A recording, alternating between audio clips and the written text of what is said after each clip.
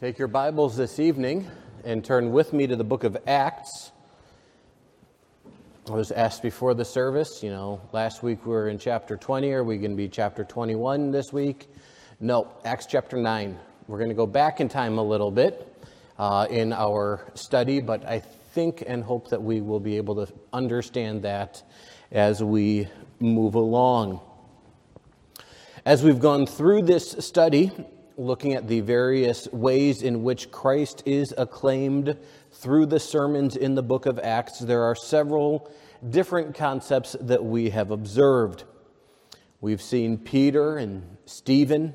We've seen Paul developing the gospel to the Jews, recognizing who their audience is, and methodically demonstrating from the Old Testament scriptures how that Jesus, the one that they had rejected and crucified, was in reality the promised Old Testament Messiah, both God and Lord.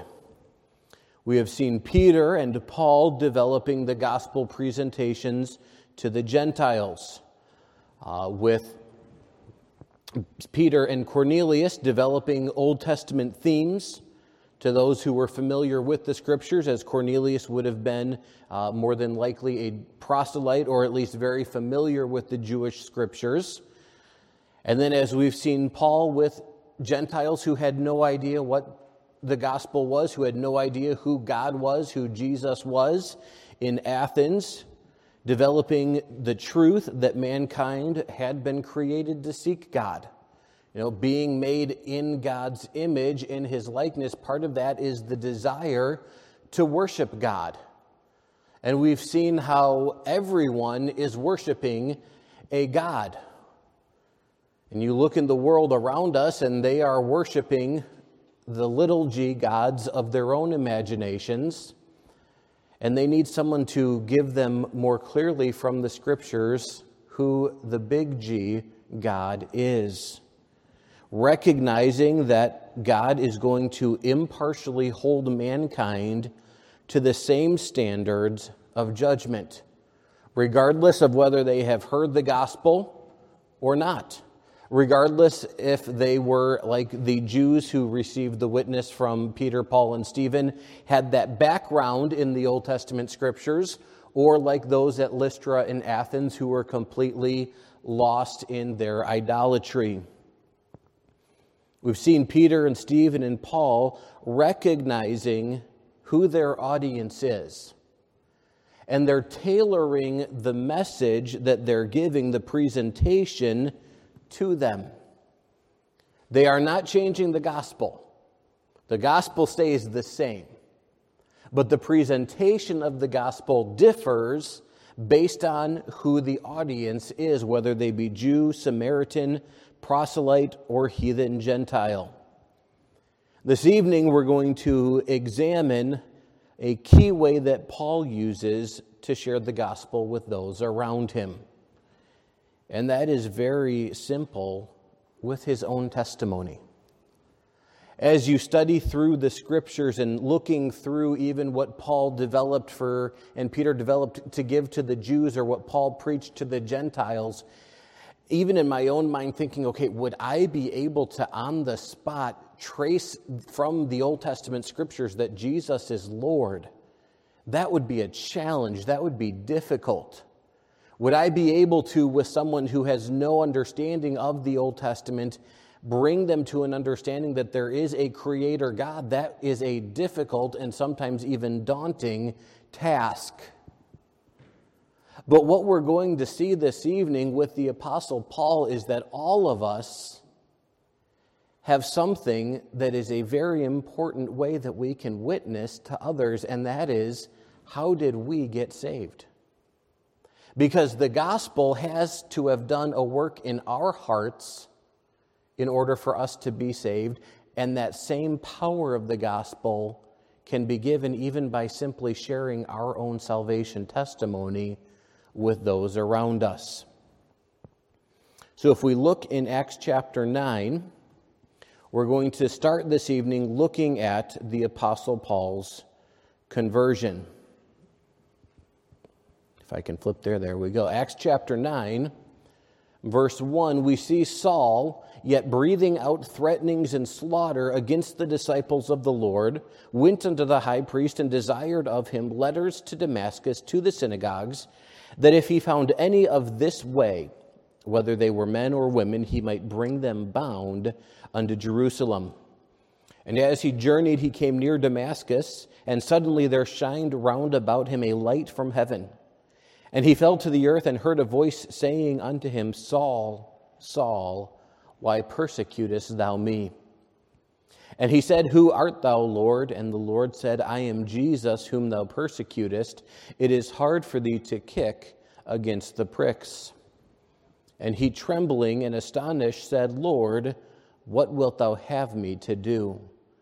And the Lord said unto him, Arise and go into the city, and it shall be told thee what thou must do. And the men which journeyed with him stood speechless, hearing a voice, but seeing no man. And Saul arose from the earth, and when his eyes were opened, he saw no man. But they led him by the hand and brought him into Damascus, and he was 3 days without sight, and neither did eat nor drink. And there was a certain disciple at Damascus named Ananias. And to him said the Lord in a vision, Ananias. And he said, Behold, I am here, Lord. And the Lord said unto him, Arise, and go into the street which is called Straight, and inquire in the house of Judas for one called Saul of Tarsus. For behold, he prayeth, and hath seen in a vision a man named Ananias coming in and putting his hand on him, that he might receive his sight. Then Ananias answered, Lord, I have heard by many of this man how much evil he hath done to thy saints at Jerusalem, and here he hath authority from the chief priests to bind all that call on thy name. But the Lord said unto him, Go thy way, for he is a chosen vessel unto me, to bear my name before the Gentiles and kings and the children of Israel. For I will show him how great things he must suffer for my name's sake. And Ananias went his way and entered into the house, and putting his hands on him, said, Brother Saul, the Lord, even Jesus that appeared unto thee in the way as thou camest, hath sent me, that thou mightest receive thy sight, and be filled with the Holy Ghost. And immediately there fell from his eyes as it had been scales. And he received sight forthwith, and arose, and was baptized. And when he had received meat, he was strengthened. Then was Saul certain days with the disciples which were at Damascus, and straightway he preached Christ in the synagogues, that he is the Son of God. As we look at, first of all, this evening, Saul's conversion, something that we know about Saul just from our Sunday school materials growing up, Saul was involved in the persecution of those who follow Jesus. Okay, in fact, Saul was a vigorous persecutor. According to Saul's own testimony to the church at Philippi, Paul recognized that he wreaked havoc on the church. And the idea there, under the word havoc, is the same idea that we see with swine today. Okay, if you have pigs and you put them in a nice grassy yard, that yard doesn't stay grassy very long, because the pigs like to eat the tender roots of the grass, and they'll use their snouts to dig that grass up to eat the roots. And basically they can take a well-manicured lawn and wreak havoc. And that's Paul's own testimony. That's what he was trying to do with the church. Completely destroy and eradicate it. We see in Saul's conversion, the very first thing, that his salvation is the result of Christ's initiative. Who was Saul? He was a persecutor of the church. Saul was the one who had overseen the death of Stephen. In Acts 7, verse 58, they cast him, Stephen, out of the city and stoned him, and the witnesses laid down their clothes at a young man's feet, whose name was Saul. In chapter 8, verse 1, Saul was consenting unto his, Stephen's, death. And at that time there was a great persecution against the church, which was at Jerusalem, and they were all scattered abroad throughout the regions of Judea. And Saul, in this conversion, we see him, he is on his way to persecute more believers. Saul had his life planned out. He knew what he was going to do, and this meeting with Jesus was not on his agenda. His conversion was not just Jesus' initiative, but his conversion happened unexpectedly. There was no psychological or emotional preparation for the surprising reversal that's going to happen in his life. Saul didn't have neighbors that were witnessing to him about Jesus on a daily basis. Saul's neighbors would not have wanted to witness to him even if they were believers, because they knew what he had the power to do. There are times when, from a human perspective, we can see an individual is prepared for salvation. Someone who has observed their Christian friends. Someone who may be searching for answers to despair in their life. And sometimes God takes a while to prep somebody. But what we see in the life of Saul is that conversion can also happen in unexpected ways, even from the most ardent opponents of Christianity. I don't know if you have had the opportunity or have seen anywhere on the internet right now, but there is a current governor in the state of California who has posted billboards promoting abortion using the Bible verse that we are to love our neighbors.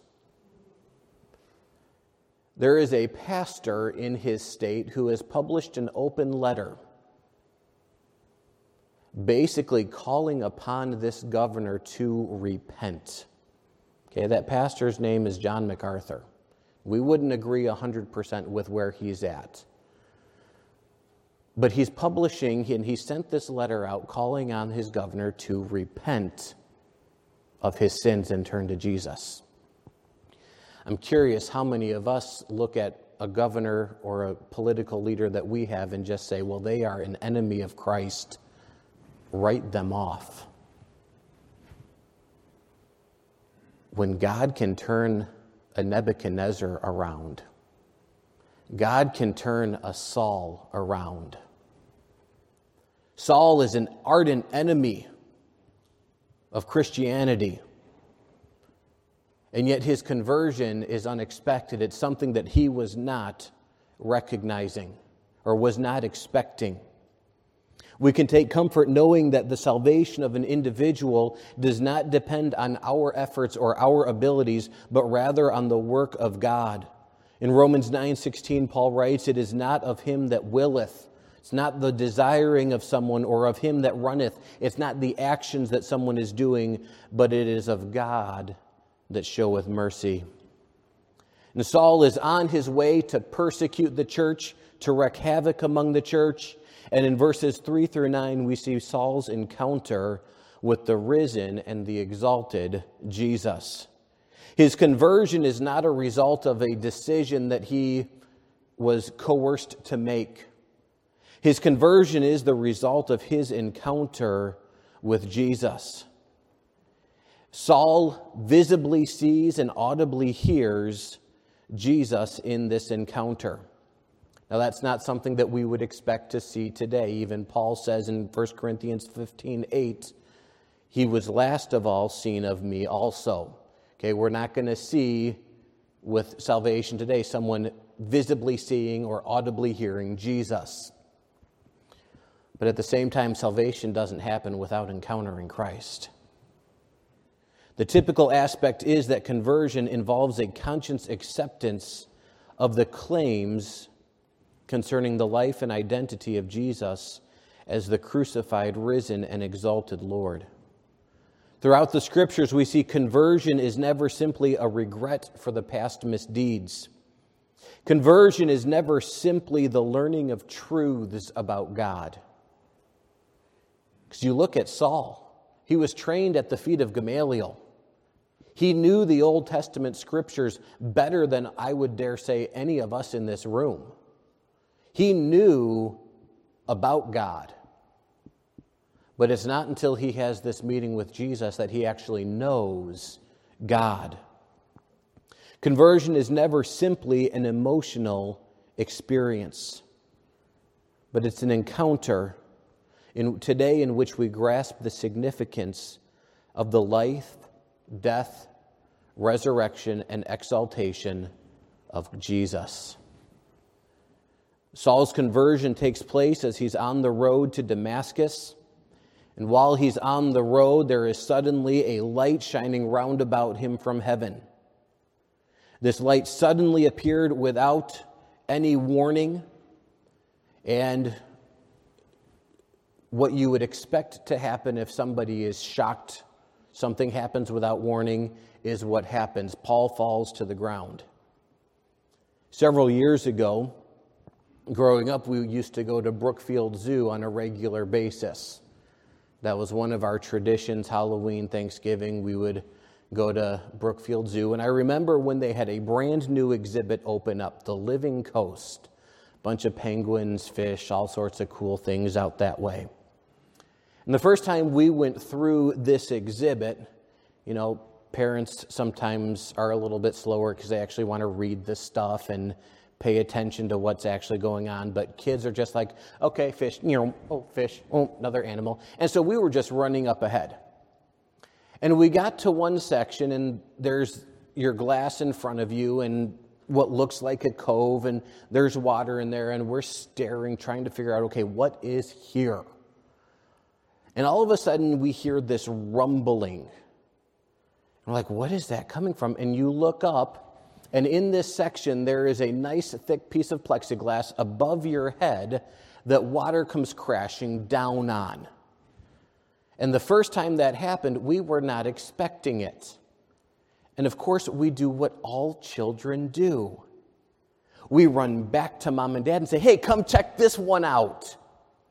And I will not, for his sake, mention which parent.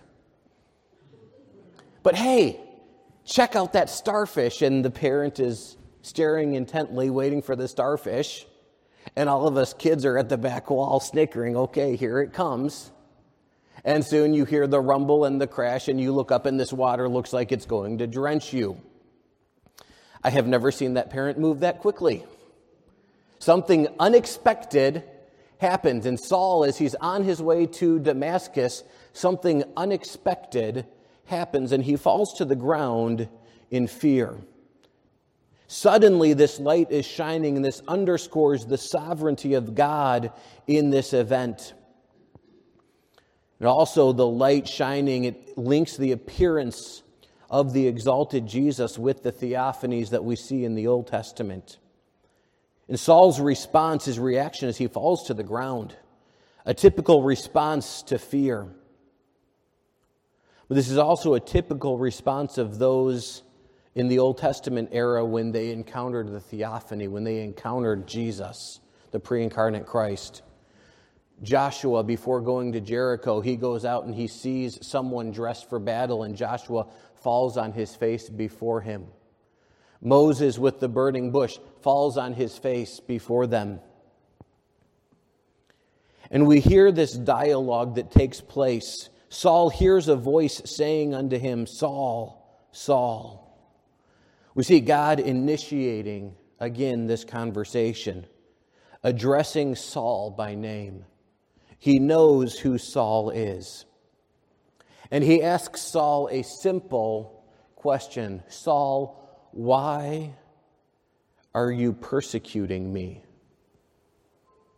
The fact that he is asking this question in the present tense indicates to us that Saul has not fallen on the ground in reverent willingness. He's fallen to the ground in fear. We see the Lord identifying with his own, stating that those who persecute the church are truly persecuting Jesus. This question, Saul, Saul, why are you persecuting me, is not an icebreaker to start conversation. Instead, it is an accusation throwing Saul's life purposes into question. Saul, what are you doing? What is the purpose of your life? And Saul asks a question that we would probably ask if we were in that same spot. Sometimes when we read what the narrator Luke writes, we're like, okay, Saul, that's a dumb question. Saul, Saul, why are you persecuting me? And Saul's response was, who are you, Lord? Well, you know who it is. It's the one that you're persecuting. Saul's explanation of his motivation for persecuting believers is going to depend on the identity of the asker. Okay? You know, sometimes when we get into trouble and somebody asks us what we're doing, we want to know, okay, who are you to be asking me what I'm doing? How much trouble am I going to be getting in depending on what your position is? The fact that he uses the term Lord is not a submission to Jesus as Savior, but it's simply a polite address when you encounter someone who's unknown. Similar to today, if you meet someone that you don't know and they ask you a question, you can address them politely with sir or ma'am. Although Saul does not recognize with whom he is speaking, as a devout Pharisee, he may have recognized the similarities with what is going on to that of the Old Testament theophany. And Jesus then identifies himself, I am Jesus, whom thou persecutest. I am the one that you are persecuting, and you can possibly come to the idea, Saul is saying, Jesus, I'm not persecuting you, I'm persecuting your followers. You know, sometimes we like to split hairs on things. You know, we're following the letter and not the spirit of the law. But again, Jesus is repeating his identification with his followers, intervening in the mission of the church for whom he died. And then he gives Saul directions. The Lord said unto him, arise and go into the city, and it shall be told thee what thou must do. And this command underlines the authority of the risen Jesus. And Jesus expects immediate and complete obedience, which is exactly what we see Saul doing. Go to Damascus. Well, that's where Saul was planning on going anyway. But when he arrives there, he's arriving in a different manner in which he had anticipated. Those who traveled with him were speechless. The men which journeyed with him stood speechless. They heard a voice, but they saw no man. This tells us that Saul's encounter with Jesus was not simply a psychological or a mysterious experience. It's not that Saul was out there somewhere and he got beamed up and his people with him were just looking around like, what's going on? They heard a voice. Well, at least they heard the sound of a voice. They saw the light. They didn't see Jesus inside as Saul had done. But this had an effect on his companions. The effect of this interaction with Saul was blindness. When he gets up from the earth, he opens his eyes expecting to be able to continue on his way, but instead he sees no man. His encounter left him unable to see despite the fact that his eyes were open. Perhaps pointing to the fact that sometimes when we think we can see, we are truly blind. Instead of entering Damascus proudly performing his own will, Saul has to be led humbly into the city where he sits for 3 days, without food, without drink, fasting. Although he was seeking to persecute those of the way, he now cannot even find his own way.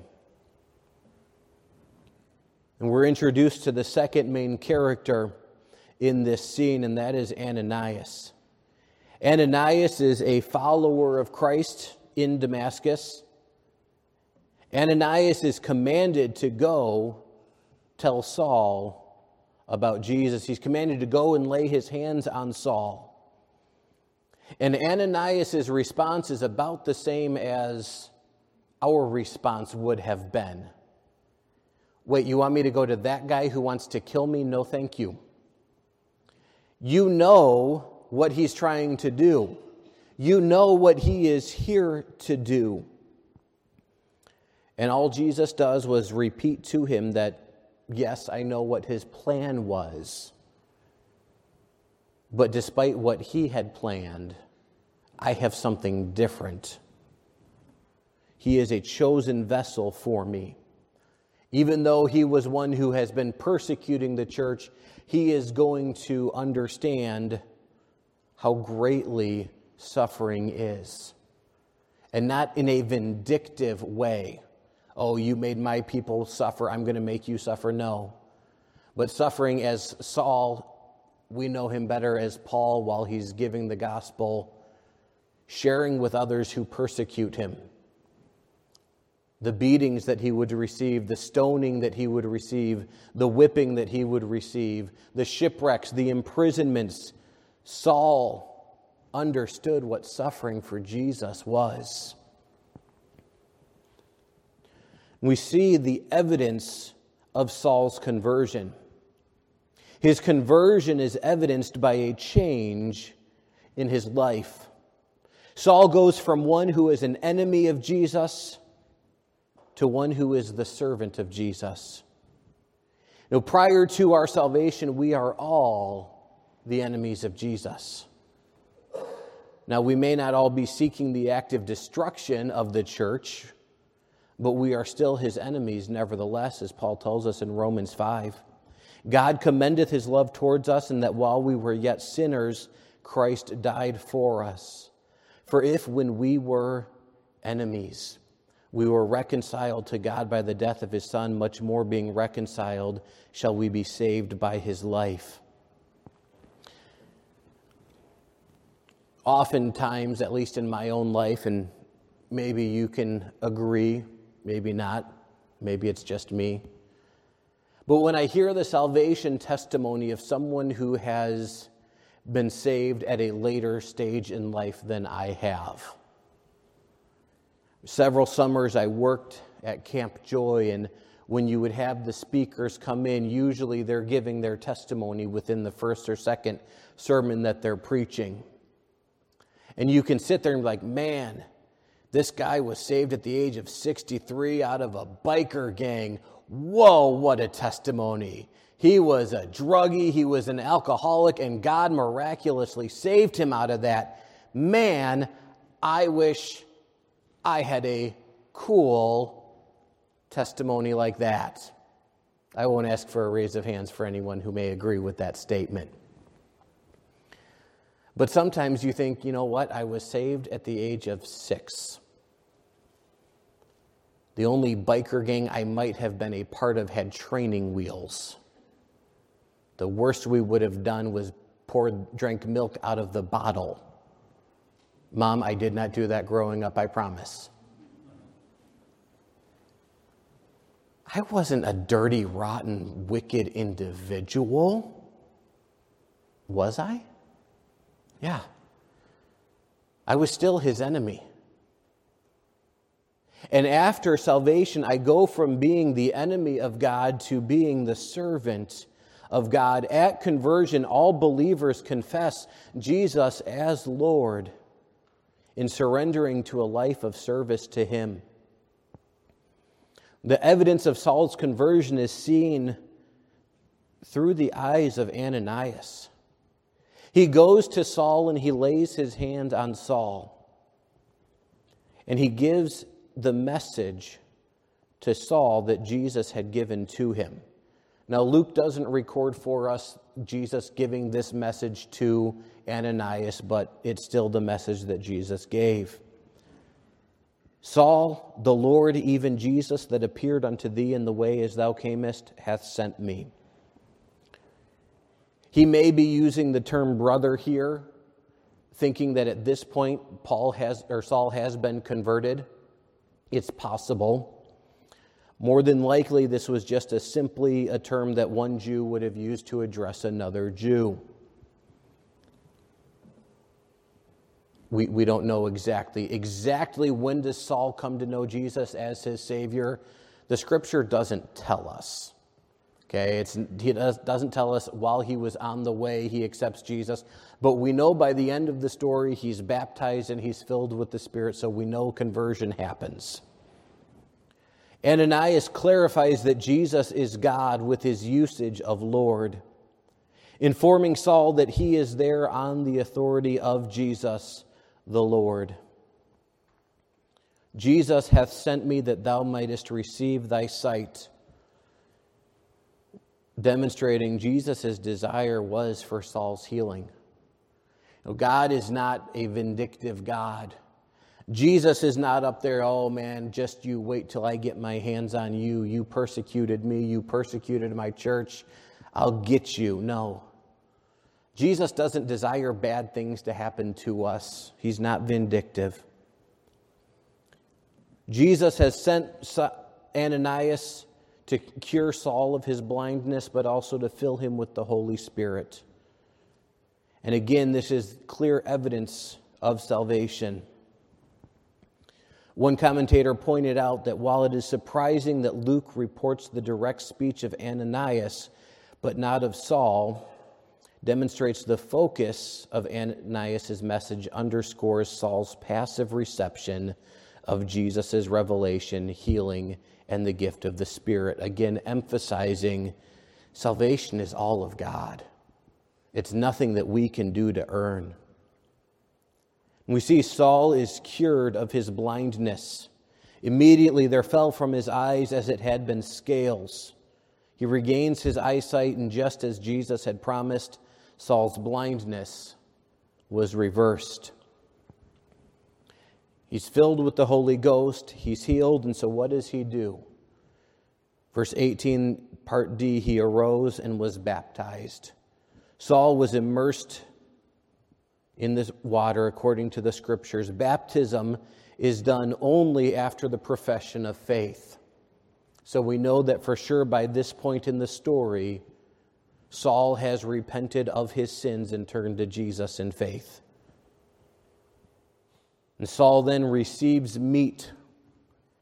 His fasting that he had been doing for 3 days is now broken. He eats, he regains his strength. And for certain days he was with the disciples at Damascus. And verse 20, what do we see him doing? Straightway he preached Christ in the synagogues, that he, Jesus, is the Son of God. The disciples that Saul had been seeking out to imprison and to destroy are now the same disciples that he is finding respite with. The Jesus that Saul had denied and persecuted is the same Jesus that he is now proclaiming as Lord. And Saul is going through the synagogues, demonstrating from the Old Testament how Jesus is Lord. Which leads us, that's all introduction, to the purpose this evening. Saul's use of his salvation, his conversion experience. If you take your scriptures and turn to Acts chapter 22.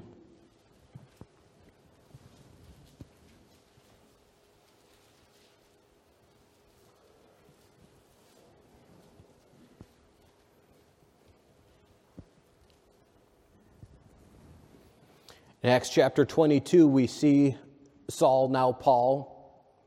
He has come to Jerusalem. He's left the elders at the church at Ephesus in Miletus. He's now at Jerusalem. He's been captured, and now he is standing trial before the Jews in the temple. And when he's given the opportunity to speak, what does he tell them? We think of Peter when he's speaking to the Jews in Jerusalem.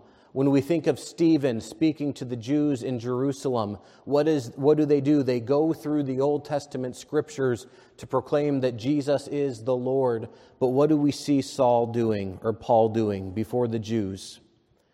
He's giving his conversion testimony. It came to pass, verse 6, as I made my journey and had come nigh unto Damascus about noon, suddenly there shone from heaven a great light round about me, and I fell unto the ground. And I heard a voice saying, Saul, Saul, why persecutest thou me? And I answered, Who art thou, Lord? And he said unto me, I am Jesus of Nazareth, whom thou persecutest. And those who were with me saw indeed the light and were afraid, but they heard not the voice of him that spoke to me. And I said, What shall I do, Lord? And the Lord said unto me, Arise and go into Damascus, and there it shall be told thee of all things which are appointed for thee to do. And when I could not see for the glory of that light, being led by the hand of those who were with me, I came into Damascus. Before the Jews, he's giving his salvation testimony. You know who I was. Possibly looking out among the crowd and seeing some of those who would have condemned Stephen with him. You know before how I persecuted the church. You knew before how I wanted nothing to do with this Jesus. And yet there was a change in his life. And he points out that change, this experience that he has with Jesus. Now, some will argue that there's a discrepancy in the scripture here.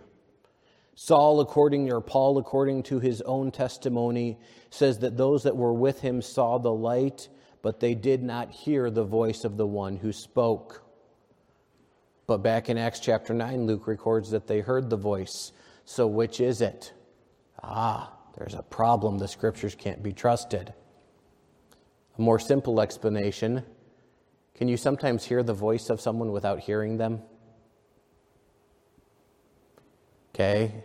If you have small children, you can easily understand that sometimes they can hear the voice without hearing the voice. Oh, mom and dad are saying something. I wonder what.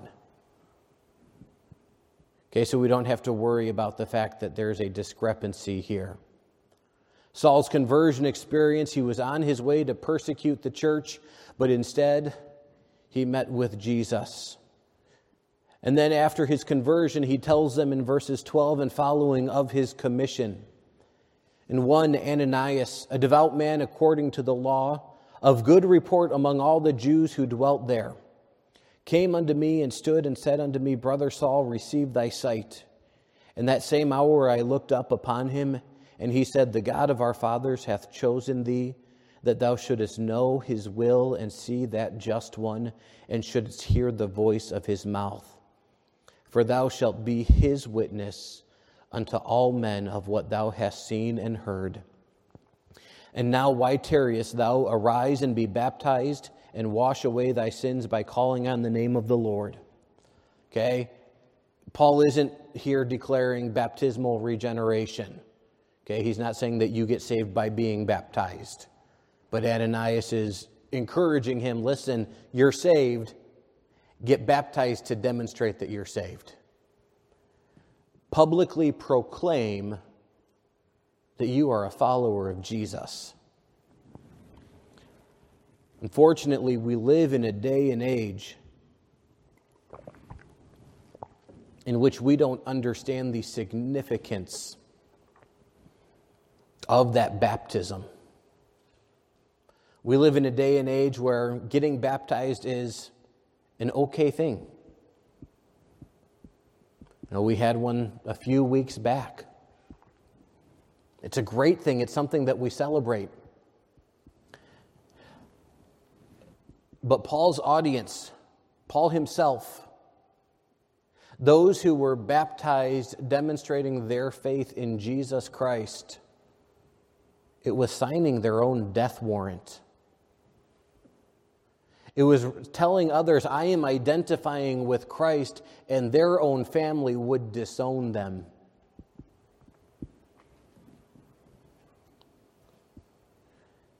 I'll call her a friend. I don't know if she would say the same to me, but I'm sure she would.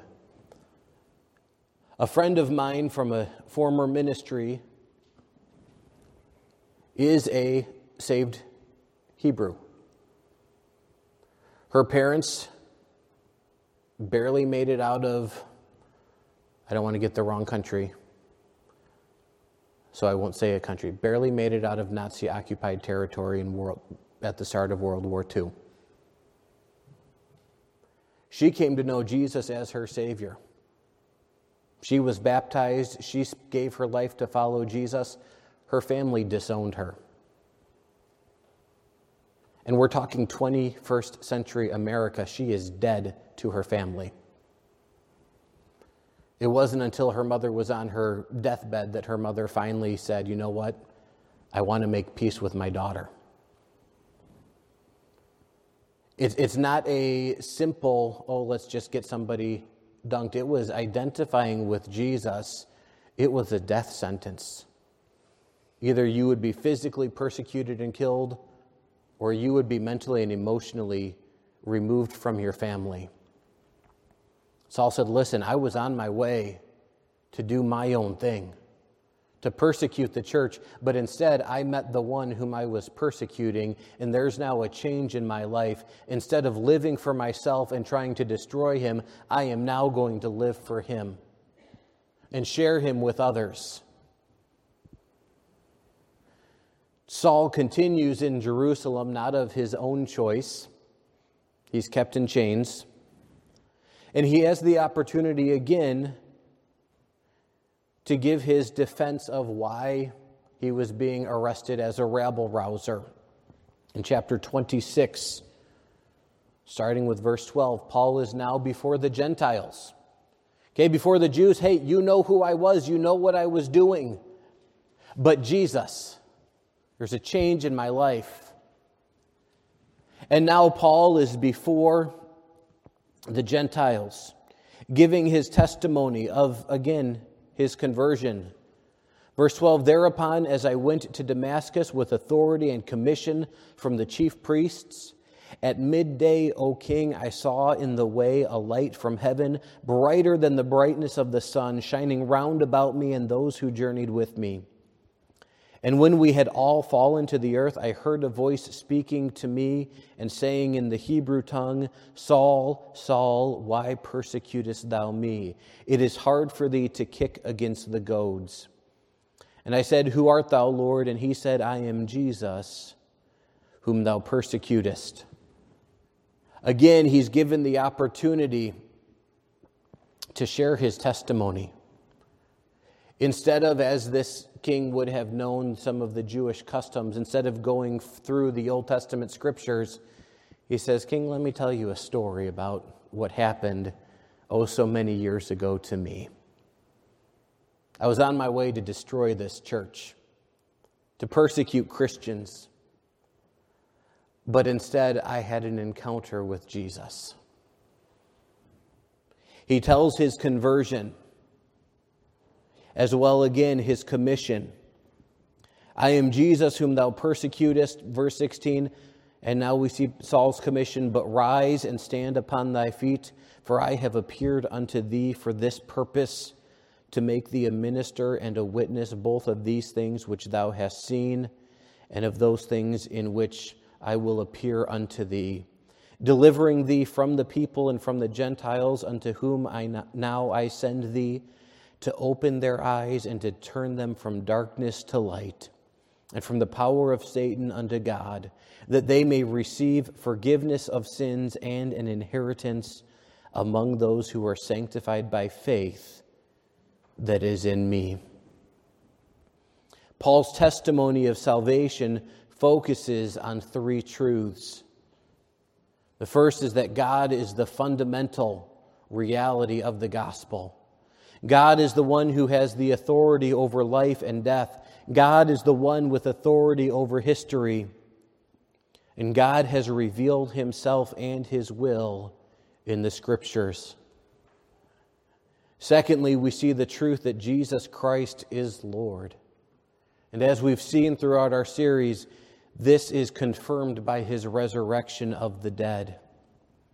He directs God's people from the reality to divine glory. Salvation is possible only through faith in Jesus. the Messiah of Israel, and the Savior of the world. Those who do not have saving faith in Jesus live in darkness. They are unable to see the solution that God has for the problem of sin. Their blindness points to their life being under the control of the enemy of God. And the ability to see requires repentance, turning from sin to God, its submission to His will.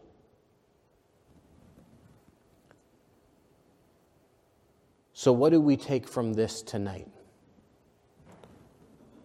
Are you saved? Several of you gave times of your salvation to the best of your recollection. Okay, as we get older, sometimes it's harder to remember the exact dates and times. But knowing the exact date and time isn't what's important. It's what Christ did for you. Are you saved? This week, meditate on God's saving work in your life this week. Just think about His conversion of you. This morning as we celebrated the Lord's table, we're just reminded what Christ did for us on the cross. This week, I challenge you, meditate on that. What Christ has done for you. But I would also challenge you to seek for an opportunity to share your conversion, your testimony with someone around you. A neighbor, a loved one, some random stranger at the supermarket. You don't have to go through the Old Testament to prove Jesus is Lord. You don't have to demonstrate that they're a dirty, rotten sinner under God's judgment. Has Jesus done a work in your life? If you're saved, He has. Share it. If you're here and you're listening and you're not saved, there's never been that conversion in your life. Why not today? Turn from your sins, turn to Him in repentance. Father, we thank You for the work that You have done in our hearts and in our lives. The work that You did by sending Your Son to die on the cross to pay the penalty for the sins that we could not pay for. Father, Your word instructs us to let the redeemed of the Lord say so. Father, I thank You for all those many years ago when You did the work in my heart and in my life to bring me to You. Lord, may we never forget the wonderful, sometimes simple salvation that You have given to us. And God, I pray even this week that You would give us opportunities to share our salvation testimony with someone around us. Lord, if there's one here this evening who has never come to know You as Savior, they have not turned from their sin, may tonight be the night of their glorious conversion. We ask these things in the name of Your Son, our Savior, Jesus Christ. Amen.